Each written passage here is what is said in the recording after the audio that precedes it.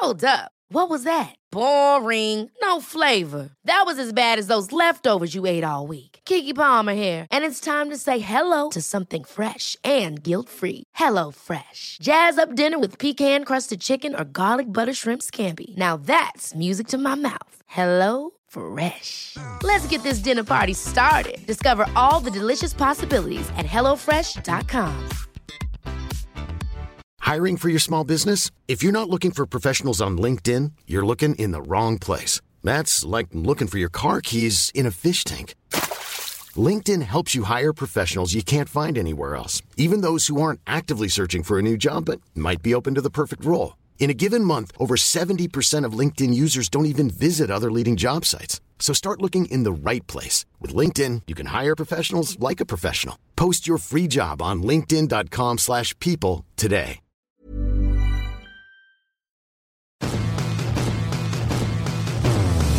You're listening to Blue Jays Nation Radio with Cam Lewis and Tyler Yaremchuk, a member of the Nation Network of podcasts.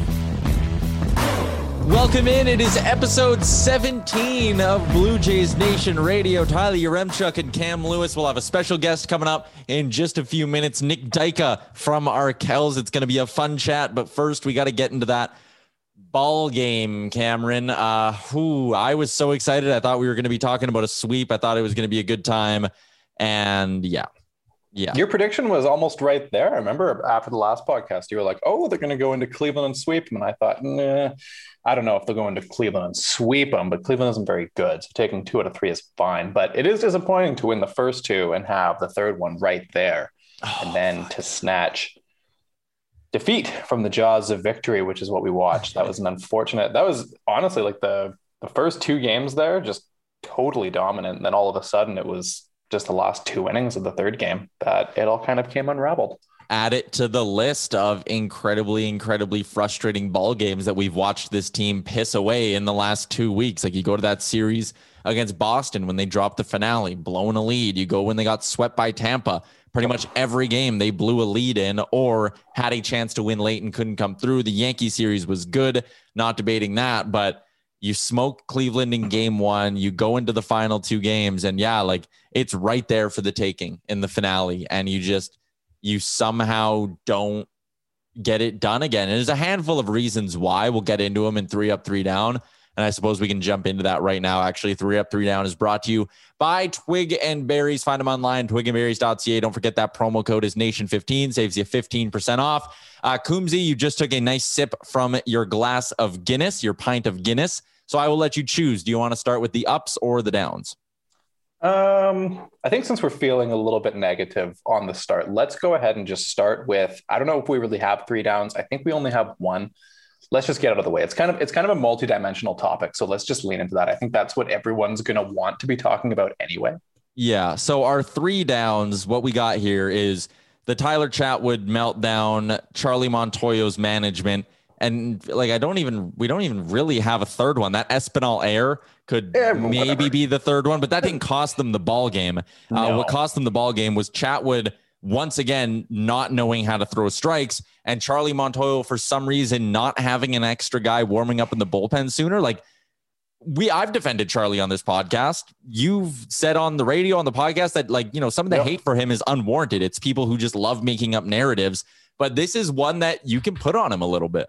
Yeah, no, I agree. Actually, this is, I thought it was bizarre they didn't have somebody ready to go, especially given the way Chatwood has been going lately. I mean, his last few outings, I think, especially in the Tampa series, looked quite shaky. And then he had already pitched in the 6th inning. So 6th inning kind of sits down for a bit, comes back out. You don't really know. I don't think he looked particularly sharp in the 6th inning. You should know if he has his good stuff. If he's, pitching in 2 different innings, you should know, right? But one thing I'm wondering is, remember, it was against Tampa. It was the game where Chatwood came in. He couldn't throw a strike, and then Travis Bergen came in, blew the game. Yeah, Chatwood was really pissed off and barked at Charlie when Charlie pulled him out of the game. And I kind of wonder if this time around Charlie's play was, okay, I'm going to give this guy an opportunity to if he puts himself into a situation to get himself out of it, because he freaked the fuck out last time.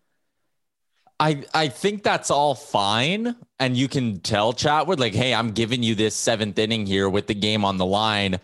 I trust you with it. But you can still have someone warming up. Like, I don't think it rattles Tyler Chatwood at all if you have someone just throwing in the pen, getting loose. And then, if he gets into trouble, someone's going to be warming up. That's not like a ridiculous thing. I didn't get it, because by the time Castro can get ready, the game's almost at that point fucking over, because you're facing the meat of Cleveland's order. Basically, I know the bottom did some damage at points, but the middle of the order is really all they have going for them. And you totally gave them an opportunity to win that ball game. And by the time Castro came in, like, it's a young arm coming in, bases loaded, 1 out. Like, what are you expecting him to do? Right. It's a hideous situation for Castro to come into as well. I mean, he's got to go and get up and start whipping the ball and warm himself up really fast and come in, just pure pressure. It's like you're putting him into a situation with no opportunity to succeed. At that point, I would rather have Charlie honestly just, like, if he really did, if I'm right, and I don't know if I'm right, if he did want Charlie or Chatwood to just wear it and give him his inning like he was angry about last time, then just let him do it, for fuck's sakes. Just don't. There's no sense in getting Castro in the mix and risking him getting hurt because he's warming up in 10 seconds. Yeah, it was just a super, super frustrating end to what was a pretty good weekend. Like, I was sitting there doing the 3 up, 3 down in the last couple innings of that game, and now we were so excited. And like, in the ups, I was going to talk about how the bullpen barely had to get used. You got to play 3 7-inning ball games. And instead of having 9, 18, 27 innings in a weekend, you were only going to have 21. All your starters basically went deep. Like, this was setting up to just be an absolutely perfect weekend for the Toronto Blue Jays, and they squandered it. Well, 5 7-inning games in a row. I quite like the 7-inning game, actually. It moves so fast. It goes so quick. You're at like the meaningful, stressful pitches so much earlier. I dig it as well. It's great. It's actually really great, especially when there's a doubleheader involved. Like, there's 7 innings, both games. That makes a ton of sense. I mean, I wouldn't say 7-inning game for every single game, but I love a back-to-back 7-inning doubleheader. It's fun. So let me ask you this: in terms of 7, you mentioned it, not every game, but would you ever be in favor of them scheduling in 7-inning doubleheaders? Yeah, absolutely. I think off days and doubleheaders are great personally. Like, I love weekday, like daytime ball games personally. But I understand. Well, I mean, also, like, let's be real. I work in this industry, so I don't do anything else. But if you're a real normal working person and you have a job that's 9 to 5, you might not like it as much. But I love the idea of there being back-to-back games in one day that are 7 innings long, and you can just go hit up the ballpark for like 6 hours. That's sick. I wonder if the Players Association would ever get on board with that idea, because you can see the positives and negatives. Like, getting a game, jamming 2 games into one day and giving them more off days, especially when it only means like 5 more actual innings being played than a 9-inning game. Like, I wonder if they would take that trade-off of like one day full of baseball in order for like an extra off day a month if every team played a 7-inning doubleheader each month throughout the season. Like, you'd think so, because you know they have so few off days, because so many of the off days they even have are just spent traveling, right? Like, how many times do you really have to go? I mean, when you're on the road, for example, like, how many times do you have to just like enjoy a city that you're in? Yeah. Or when you're at home, like, enjoy being at home. I think it'd be great, but whatever. All right. We kind of got off on a tangent there, but let's get to the 3 up for 3 up, 3 down presented by Twig and Berries. The first up I've written down is that the starters were rolling, and I was really happy with what the Jays got from them in this series. I know Matt's kind of fell apart a little bit there, but he still only gave up 2 earned runs. You had Stripling, who goes 5 innings, only giving up 1 earned, and Hyun-Jin Ryu gave up 2 earned over 5. So to have all 3 of your starters give you 5 innings in these 7-inning ball games, I was really impressed. And I mean, Stripling in specific, he was really good, and we've kind of trashed the guy for a few weeks now, but now it's back-to-back solid appearances from him, and at a time when they really needed it. We absolutely cannot be critical of Ross Stripling on this podcast. If we start saying something negative about Ross Stripling after these back-to-back good starts, we got to pull the plug and stop talking, because we've shit on this guy every single time we've recorded a podcast, and he's been fantastic in back-to-back outings. And honestly, if you get Stripling rolling and being as effective as he has been at points in his career when he was with the Dodgers, he was quite good. Yeah. And you now have Alek Manoah, the big man, that suddenly is a full starting rotation. I mean, to be fair, they played all these 7-inning games, so it's a little bit different, but now the bullpen's actually rested and should be at its best. It wasn't at its best today, unfortunately, because Tyler Chatwood couldn't throw strikes. But hypothetically, the Jays right now are in the best spot bullpen wise that we've seen them since like April 1st. Yeah. Pretty much, right?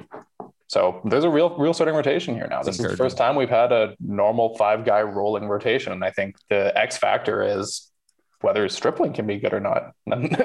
It seems like he's got something figured out with his new little hiding the fucking ball and his hands a little bit lower on his body. Yeah. I don't really know pitching mechanics very well. Like I can't explain what he's doing or why it's different or why that matters, but apparently he's hiding the ball longer or something. Yeah, I saw something about that going around, that he was managing to keep his hands closer to his body, and that might be not allowing hitters to recognize what he's throwing as quickly. Yeah. Second up, I really liked Teoscar Hernandez this weekend. In the first game, he goes 2 for 4. In the second game, he hits a home run, and then he follows it up with a 1 for 3 performance in the finale, and he also drove in 3 RBIs in that finale in the game they ultimately lost.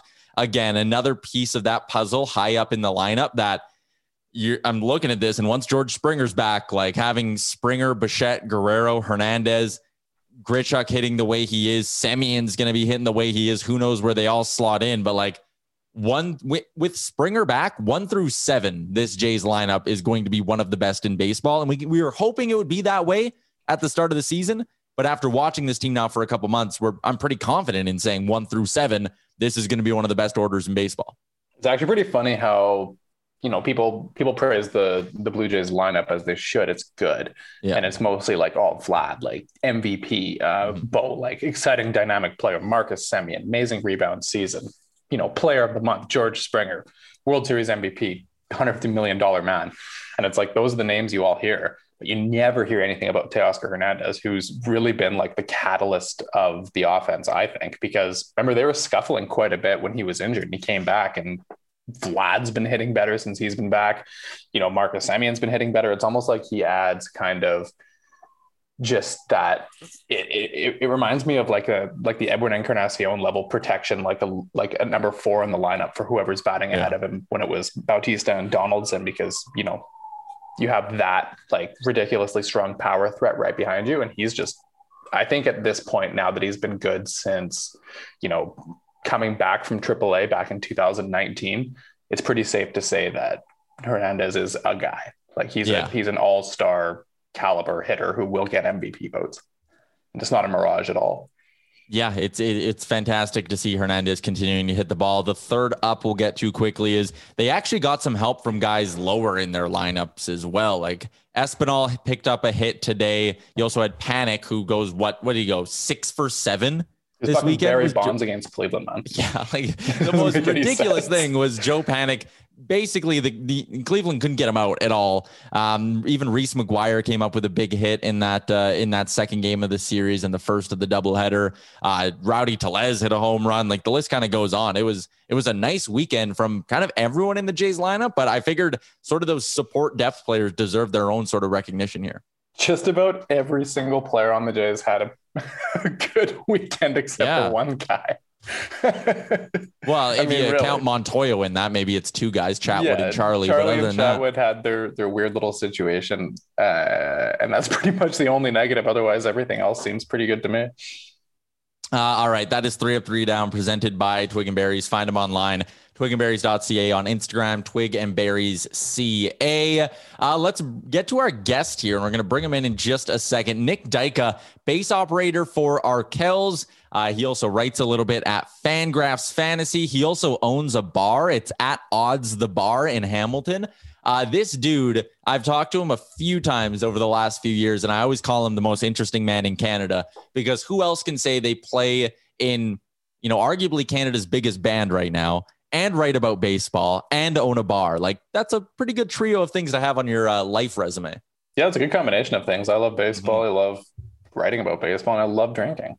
And I love music. So it all works out. Let's bring in Nick now. Back on Blue Jays Nation Radio, episode 17, Cam Lewis, Tyler Yaremchuk, and our guest this week from Arkells is Nick Dyka. We are going to talk a little music, but we're also going to talk a whole lot of baseball. And Nick, the Jays were so close to getting away with the sweep against Cleveland. And kind of as they've done all year, they've made life difficult. Like that's sort of this team's thing this year. Hey, is like if we're winning, it's close. And when we lose, it is heartbreaking. Yeah. But I guess that just means they're in a lot of games, which is, I think if you want to look at the positive side of it, that's kind of what's happening. So yeah, you don't expect anybody to go in and throw, what did Chatwood throw, like 5 strikes and 25 balls or something? Like insane. Yeah. It's hard to get out alive when you do that. Like I was talking about this with my girlfriend during the game, but like he gets paid, millions of dollars and his one job is to throw the ball into the little box. And it's just insane in baseball how like it's like a mental flip almost. Like guys just completely lose their wiring and forget how to do that. It's just so weird to watch that happen in real time. Yeah, although I will say with Chatwood is he's definitely had a bit of a history of walking the farm. So, I had kind of bought in over the first couple of months that like it looked like he had kind of turned it around in terms of his control, but it looks like he's still going to be battling that at points this year. What do you think of the 7-inning doubleheaders? Me and Cam were talking earlier. Like, I wouldn't mind if they scheduled a few of these in throughout the year. Like, it's kind of nice to get 2 ball games. They're quick. It saves bullpens. It would allow for more off days. I don't mind them. Yeah, no, I'm into them too. Like, I'm into a bunch of the changes. I don't mind the doubleheaders. I don't mind the starting extra innings with the runner on second. Like, and honestly, for this year's Jays team, one of the weaknesses seems like it might be the bullpen. So having these 7-inning double headers might be a good way to, steal a game or two that they wouldn't otherwise. Yeah. Like if they would have gotten out of this one with the win, it would have been 21 innings over the course of 3 games. And they would have only had used their bullpen for like 3 or 4 of the innings. It would have been fantastic. The bullpen was great early, was definitely probably the biggest surprise early, but it's fallen off. What's been the biggest surprise for you this year with this Jays team? I'd probably say it's Matz and Ray. They've pitched pretty well, and they've definitely had kind of like their struggles in the past few years. So it's not unheard of. Like Ray had a great year in 2017, but yeah, it had been pretty ugly for them in the last couple of years. So seeing them kind of turn it around and become parts of the rotation, I think has gone a long way in helping them contend. Coombsy? So one other thing is that George Springer hasn't played very much this season, but he apparently is going to be back at some point this year. So it's kind of like one of those situations where, maybe, right? Yeah. It's one of those situations where it's like, oh, just imagine getting George Springer back in July. It's like making a huge trade deadline deal. It's not really that, but it kind of is. Eventually Springer is going to be back. And I've seen a lot of people online talking, okay, Marcus Semion's killing it in the leadoff spot, but that's George Springer's spot. Like that's where he fits. So when he comes back, what does your optimal lineup look like? Yeah, it was interesting. I saw on Twitter today a bunch of people talking about dropping Bo down to the 6th spot, which is a little bit surprising. Like if you'd said that coming into the year, I wouldn't have necessarily thought it made sense, but I think it kind of does given his kind of plate approach and how well everyone else is doing. Yeah, that's kind of what I was. Go ahead, Tyler. It's all good. Yeah, I was just gonna say the plate approach for me is what's sort of been driving me nuts here because it seems like 75% of the time you blink and he's down 0-2. And granted, he's such a naturally gifted hitter that he gets himself out of that hole more often than not. But I do wonder if there would be some pressure maybe taken off him if he's down in sort of that 5-6 spot and you throw Springer up there and just having your 2-hole hitter constantly down 0-2. It's just not a good recipe for success. No, he doesn't get on base a ton. The more I watch Bo, the more he reminds me of Tim Anderson from the White Sox, who's a guy who's he's just always hacking, always aggressive, but he hits the ball hard enough that it works out enough of the time. But yeah, having somebody up there who can kind of control the strike zone a little bit more might feel better and help the team. Speaking of that, so one other thing that we should probably start talking about, given the fact that it's just about June, is the trade deadline. So we've seen this front office kind of be buyers a couple of times. There was 2016, they inherited kind of the old 2015 team, made a few changes, Jason Grilli, Joaquin Benoit, BJ Upton, kind of minor stuff. And there was last year, Taijuan Walker, Ross Stripling, Robbie Ray. So if you were a part of the Blue Jays front office, who would you be pushing them to go out and acquire. Oh, this is always so fun. Right? Roster baiting? Yeah, roster baiting. Everyone loves roster baiting. Yeah. The weird thing so far, though, is like there's a lot of teams kind of still in it that you wouldn't expect to be in it.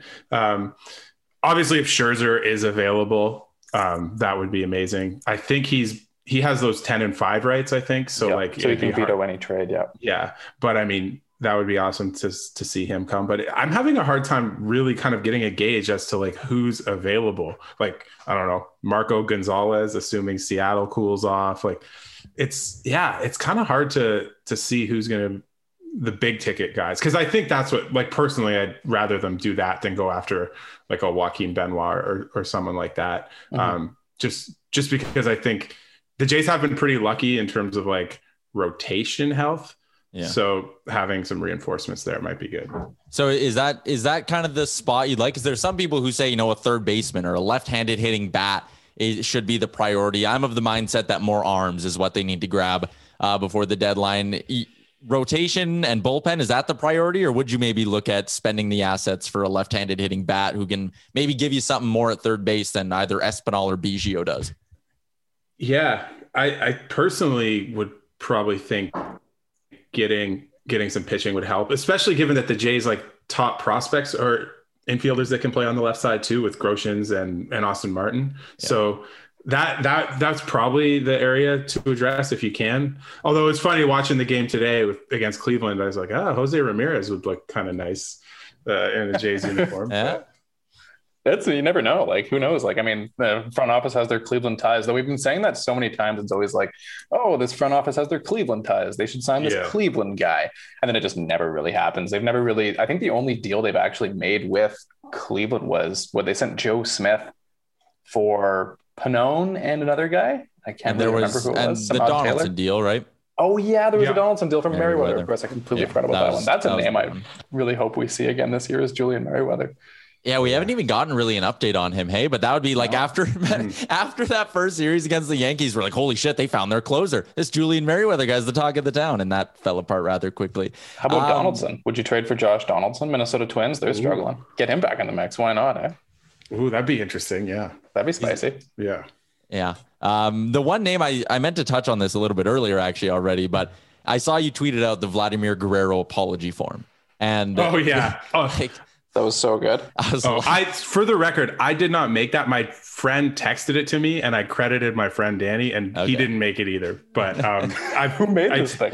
I tagged his handle as Axe Huxtable or something. But the part that killed me was the line of like, I didn't know people could lose weight. I was pissing laughing at that. But he's gone supernova this year. He's gone from a guy who, in the offseason, there were some people who were like, do you look at trading him? Like, do you need to move on from him? Is he just never going to be what we thought he was? And now it's like MVP candidate, Triple Crown watch as well. Like, it's just nuts what we've seen from Vladdy.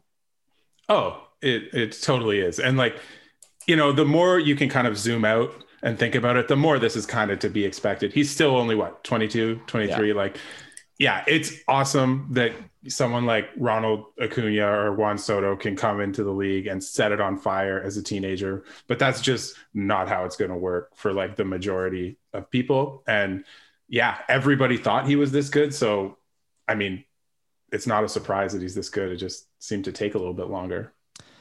Yeah, it's certainly interesting. Let's talk a little bit about, sort of a potential playoff race. And I want to get your thoughts on the AL East here in a second.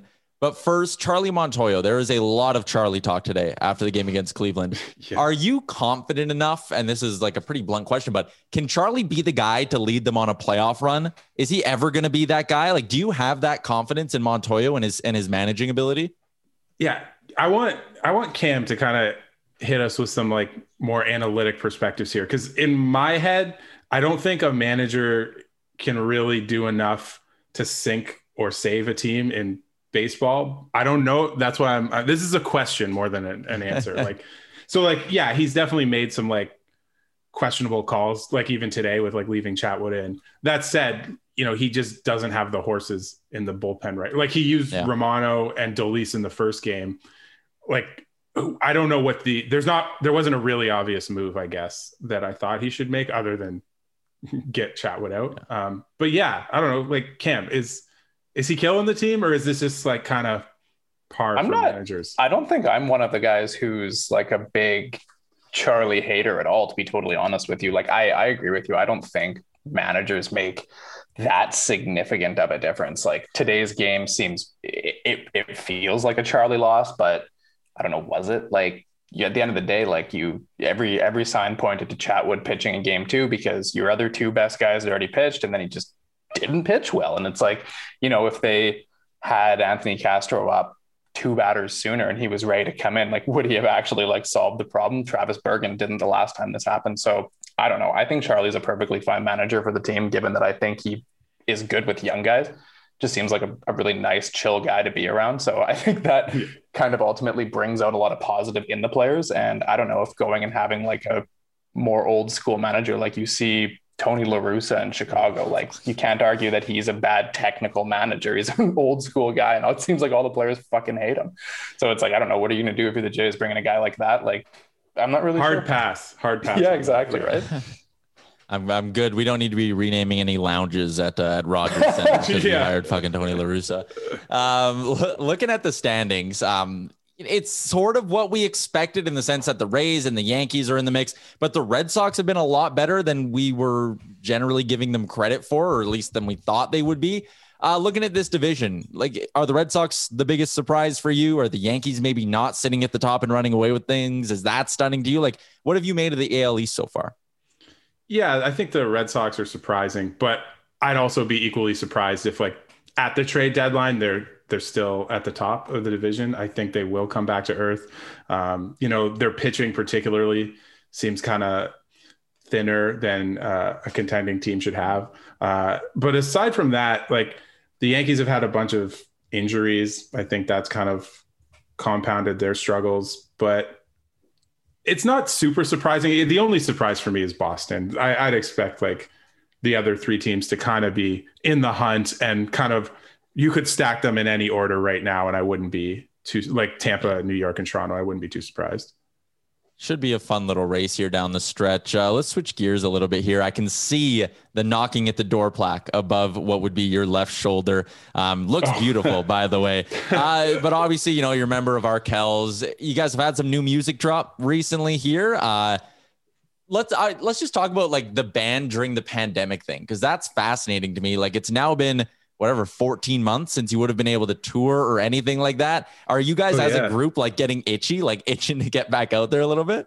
It's funny. Like, there's so many things about my life, because that was my job, that have changed. Like this has been the first time in literally 15 years of like knowing the people in the band that I like called them on the phone to see like how they're doing or what's new. Cause like normally I see them 200 days a year. And so that's new. Like it's super new to have this much time. Cause when you're touring, it's like a whole different like relationship with music, in the sense you're playing like songs you've already recorded and worked on night after night after night. Whereas during the pandemic, we've just had so much more time to like work on new music, or like learn new things, like practice and like work on different things like within music that you don't really have time to do when you're just kind of like hauling ass around the country for 2 months. So it's been like so different. Itching to get back out there. Definitely. It's kind of confusing though, because I feel like it's going to just be so different than before. So I'm super like curious to see like how it looks and how like playing feels and all that stuff, because it's definitely a different world. Yeah, that's honestly going to be so much the case with everything. Like, I mean, I'm sure we're all in the same boat. Like, you've obviously turned on sports TV and seen the Vegas Golden Knights or somebody like that have like a packed out stadium, and it's like, damn, that's really cool to see. But like, what would that actually be like to be there? Because none of us have been in a crowd in over a year. So, geez, that's going to be such a bizarre thing to get used to. I mean, like, I couldn't even imagine from your situation, like what a crowd is going to be like, or how to deal with that. That's a crazy thing to wrap your head around, honestly. Yeah. Even like with going to a Jays game, is it going to feel weird if it's full? Is it going to feel weird if like everybody's spaced out? Like it's going to be totally, it's going to be wild. Yeah, I had the unique opportunity of going to some Oilers games this year and sitting in the press level, like while there's no fans. And like, it's just the most bizarre thing ever. Like, it's like you're watching a beer league game, but with the best players in the world. Cause like you hear everything, the sound of like the puck hitting the boards, like echoes throughout the rink. And I'd imagine like if the Rogers Center opened up with like, let's say it's 10% fans to start or something like that, I'm sure it'd be the same thing. Cause you would hear everything. You would hear Pete Walker screaming in an ump, and you'd hear whoever's calling for a fly ball in the outfield. It'd be super, super weird. Well, you could hear like Alek Manoah's family when they pitched against the Yankees the other day, which is hilarious. And also on the Oilers thing, I have to get it in. Like, I am like a kind of in passing hockey fan. Like I follow pretty casually. Cam, your Oily Boys tweeting is the best. It's so good. I'm glad somebody like appreciates the perfect. It's just like it gets me every time. It's so funny. Yeah, I was trying to kind of make like a weird aesthetic for the team that just like didn't at all match what they were going for. And I was just like, me and one of my good friends back home, we used to just call them the Oily Boys for years. And I was like, oh fuck, I should just lean into that. It's funny. The idea. it's awesome. I'm a huge fan of like Tim and Eric and shit like that. And it feels like so at home in that world. It's pretty much exactly what I'm going for. So I'm glad you appreciate that. You should become an Oilers fan. I know you guys have been to Edmonton like quite a few times, so you might as well. Oh, I know. Yeah, it's funny. I grew up in London, so London's like half Red Wings, half Leafs, and so like I never really took on one over the other, and so so become an Oily boy then. When next time you're in Edmonton, I like it. I'll get you hooked up with one of our Nation Gear Oily Boys t-shirts, and you can rock that. Oh, I'll definitely wear that. I'll have to get that sent out. That's perfect.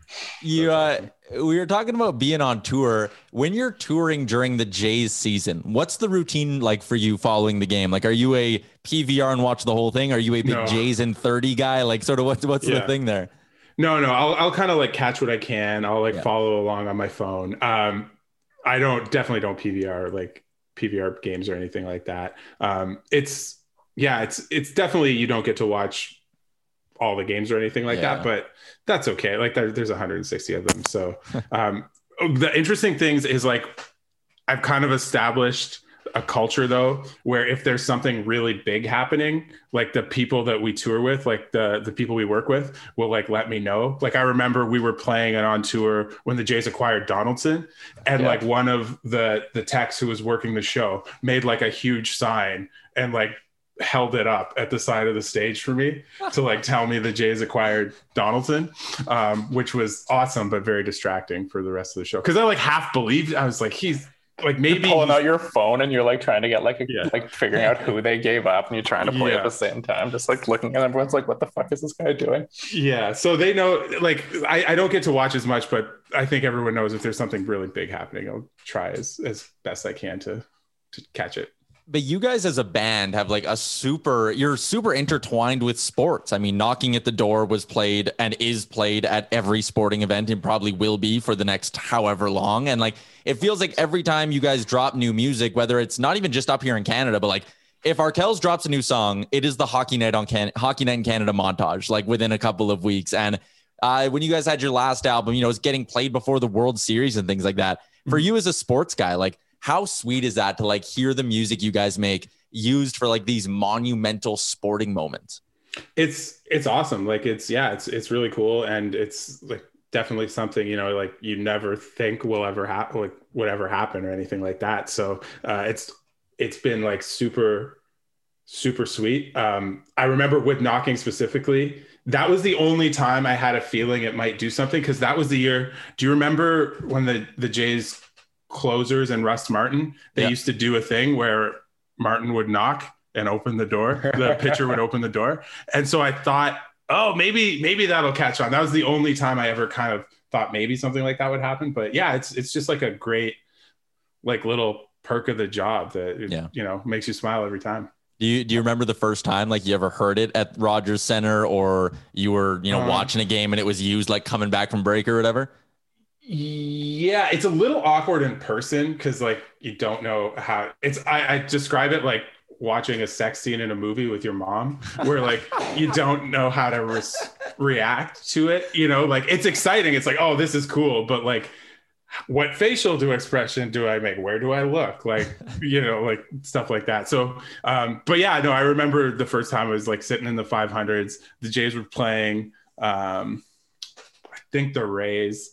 Obviously they were losing, but yeah. So I do remember it, and it's pretty cool to like, you never imagine anything you like work on in your room or in like a little like jam space is going to be played over like speakers that big in an arena that large. Yeah.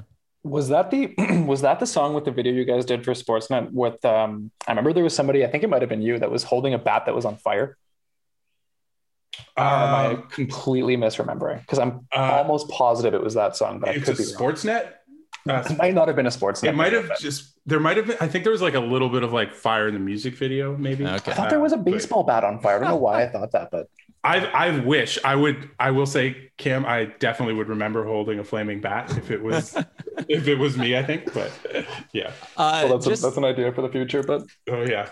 You guys have also gotten a chance to do a lot of stuff with Nick Nurse, and this is not a Raptors pod, but how cool has that kind of been, like getting to know him and doing the neat little side projects you get to do with him?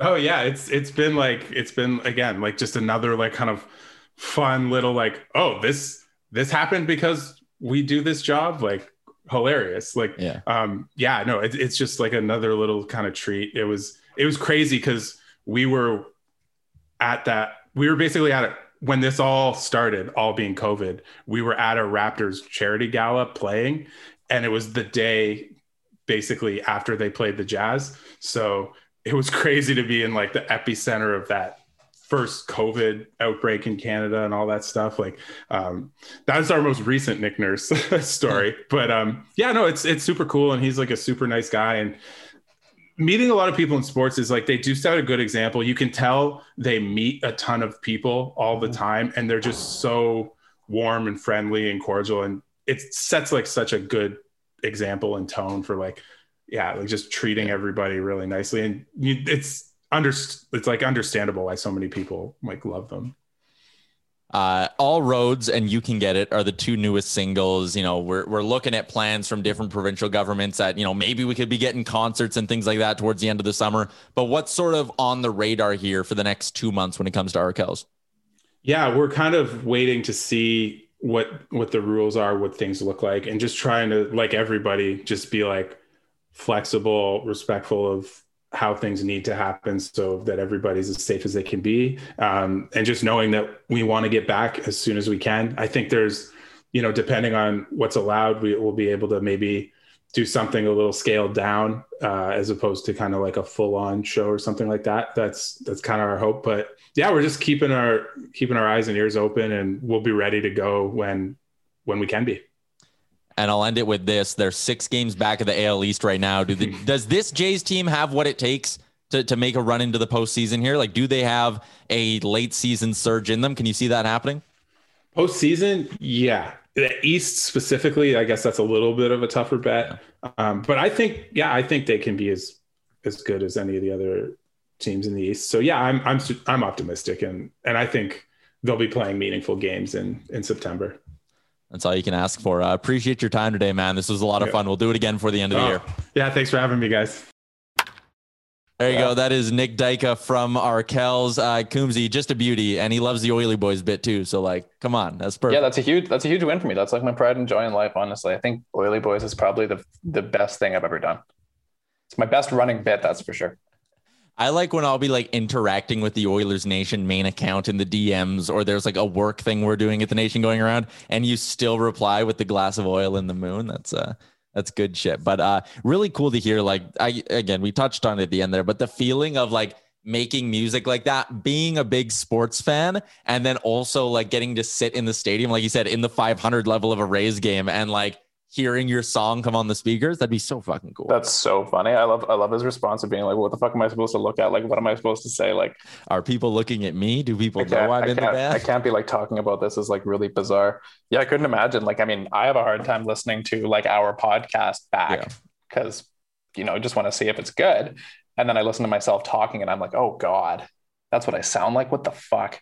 No, I couldn't imagine doing that with like tunes. I would lose my mind. All right. The Jays are going up now. Again, a big shout out to Nick for giving us some time. He's just a beauty. And if you don't follow him on Twitter, you absolutely should, and follow along with our Kells as well. But the Jays have 2 against Miami. They are up in Buffalo, New York for those 2 games. So maybe a bit of like even a home crowd for them, right? Can't imagine there's too many Marlins fans like driving. There's no up Marlins fans anywhere. Well, yeah. I mean, let's be real. It's the exact same situation as last time. I remember the Jays finally made it home to Buffalo like midway through the season, or 2-3 weeks, whatever it was, and they played the Marlins, those wacky ass back-to-back games. I remember one, they either blew a huge lead or they had a big comeback and ended up losing. I know both games went to extra innings. So yeah, that was a weird series. Let's hope the Jays can take 2 here though, because the Marlins are pretty bad. Yeah, fuck. I mean, and you just look right now too, they're in a tight playoff race. Like, it's already at the point where I'm sitting here and watching scores, scoreboard watching. But like, they're not even getting help really in that regard either. Like, the teams ahead of them just seem to, keep winning and keep pace. Although the Yankees did lose today to the Tigers, and the Yankees, they got swept by the Tigers, did they not? They did, actually. Yeah, they did. So I did lie. They are getting a little bit of help in the out-of-town scoreboard in that regard. And the Red Sox did get postponed today as well. The Rays keep winning though. The Rays. That's the team where it's pretty hard to imagine them slowing down. Like my thought here is, okay, the Rays and the Yankees will just get better with time. They just will. Yeah. The Rays, I think, will remain very good because they are still going to get better because they still haven't called up Wander Franco. So that's another thing to worry about. And I think the Red Sox will come down. I don't think they're terrible. Like, they're not going to be 70 and 92, but I think around 500. And I think that's kind of the hope, is the Red Sox come down so the Jays can comfortably be in a 3-team race in the American League. It's not a 4-team race. That'd be pretty fucked. Yeah. Because if you finish 4th in the AL East, you can't make the playoffs. So let's hope the Red Sox fall apart.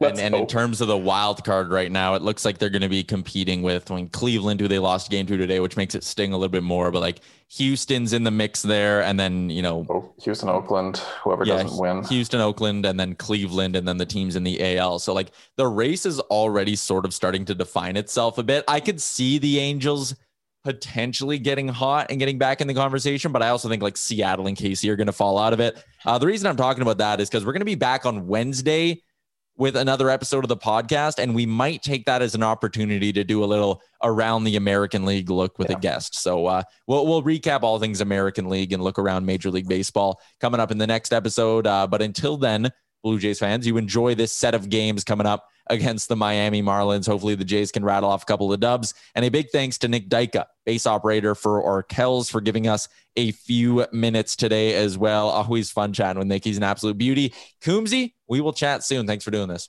That's right. Thanks for tuning in to Blue Jays Nation Radio. Don't forget to like and subscribe wherever you get your podcasts from to never miss an episode. Mom deserves the best, and there's no better place to shop for Mother's Day than Whole Foods Market. They're your destination for unbeatable savings, from premium gifts to show-stopping flowers and irresistible desserts. Start by saving 33% with Prime on all body care and candles. Then get a 15-stem bunch of tulips for just $9.99 each with Prime. Round out Mom's menu with festive rosé, irresistible berry chantilly cake, and more special treats. Come celebrate Mother's Day at Whole Foods Market. Ever catch yourself eating the same flavorless dinner 3 days in a row? Dreaming of something better? Well, HelloFresh is your guilt-free dream come true, baby. It's me, Keke Palmer. Let's wake up those taste buds with hot, juicy pecan-crusted chicken or garlic butter shrimp scampi. Hello Fresh. Stop dreaming of all the delicious possibilities and dig in at HelloFresh.com. Let's get this dinner party started. Planning for your next trip? Elevate your travel style with Quince. Quince has all the jet-setting essentials you'll want for your next getaway, like European linen, premium luggage options, buttery soft Italian leather bags, and so much more. And is all priced at 50 to 80% less than similar brands. Plus, Quince only works with factories that use safe and ethical manufacturing practices. Pack your bags with high-quality essentials you'll be wearing for vacations to come with Quince. Go to quince.com/pack for free shipping and 365-day returns. Imagine the softest sheets you've ever felt. Now imagine them getting even softer over time. That's what you'll feel with Boll & Branch's organic cotton sheets. In a recent customer survey, 96% replied that Boll & Branch sheets get softer with every wash. Start getting your best night's sleep in these sheets that get softer and softer for years to come. Try their sheets with a 30-night guarantee. Plus, get 15% off your first order at bollandbranch.com. Code BUTTERY. Exclusions apply. See site for details.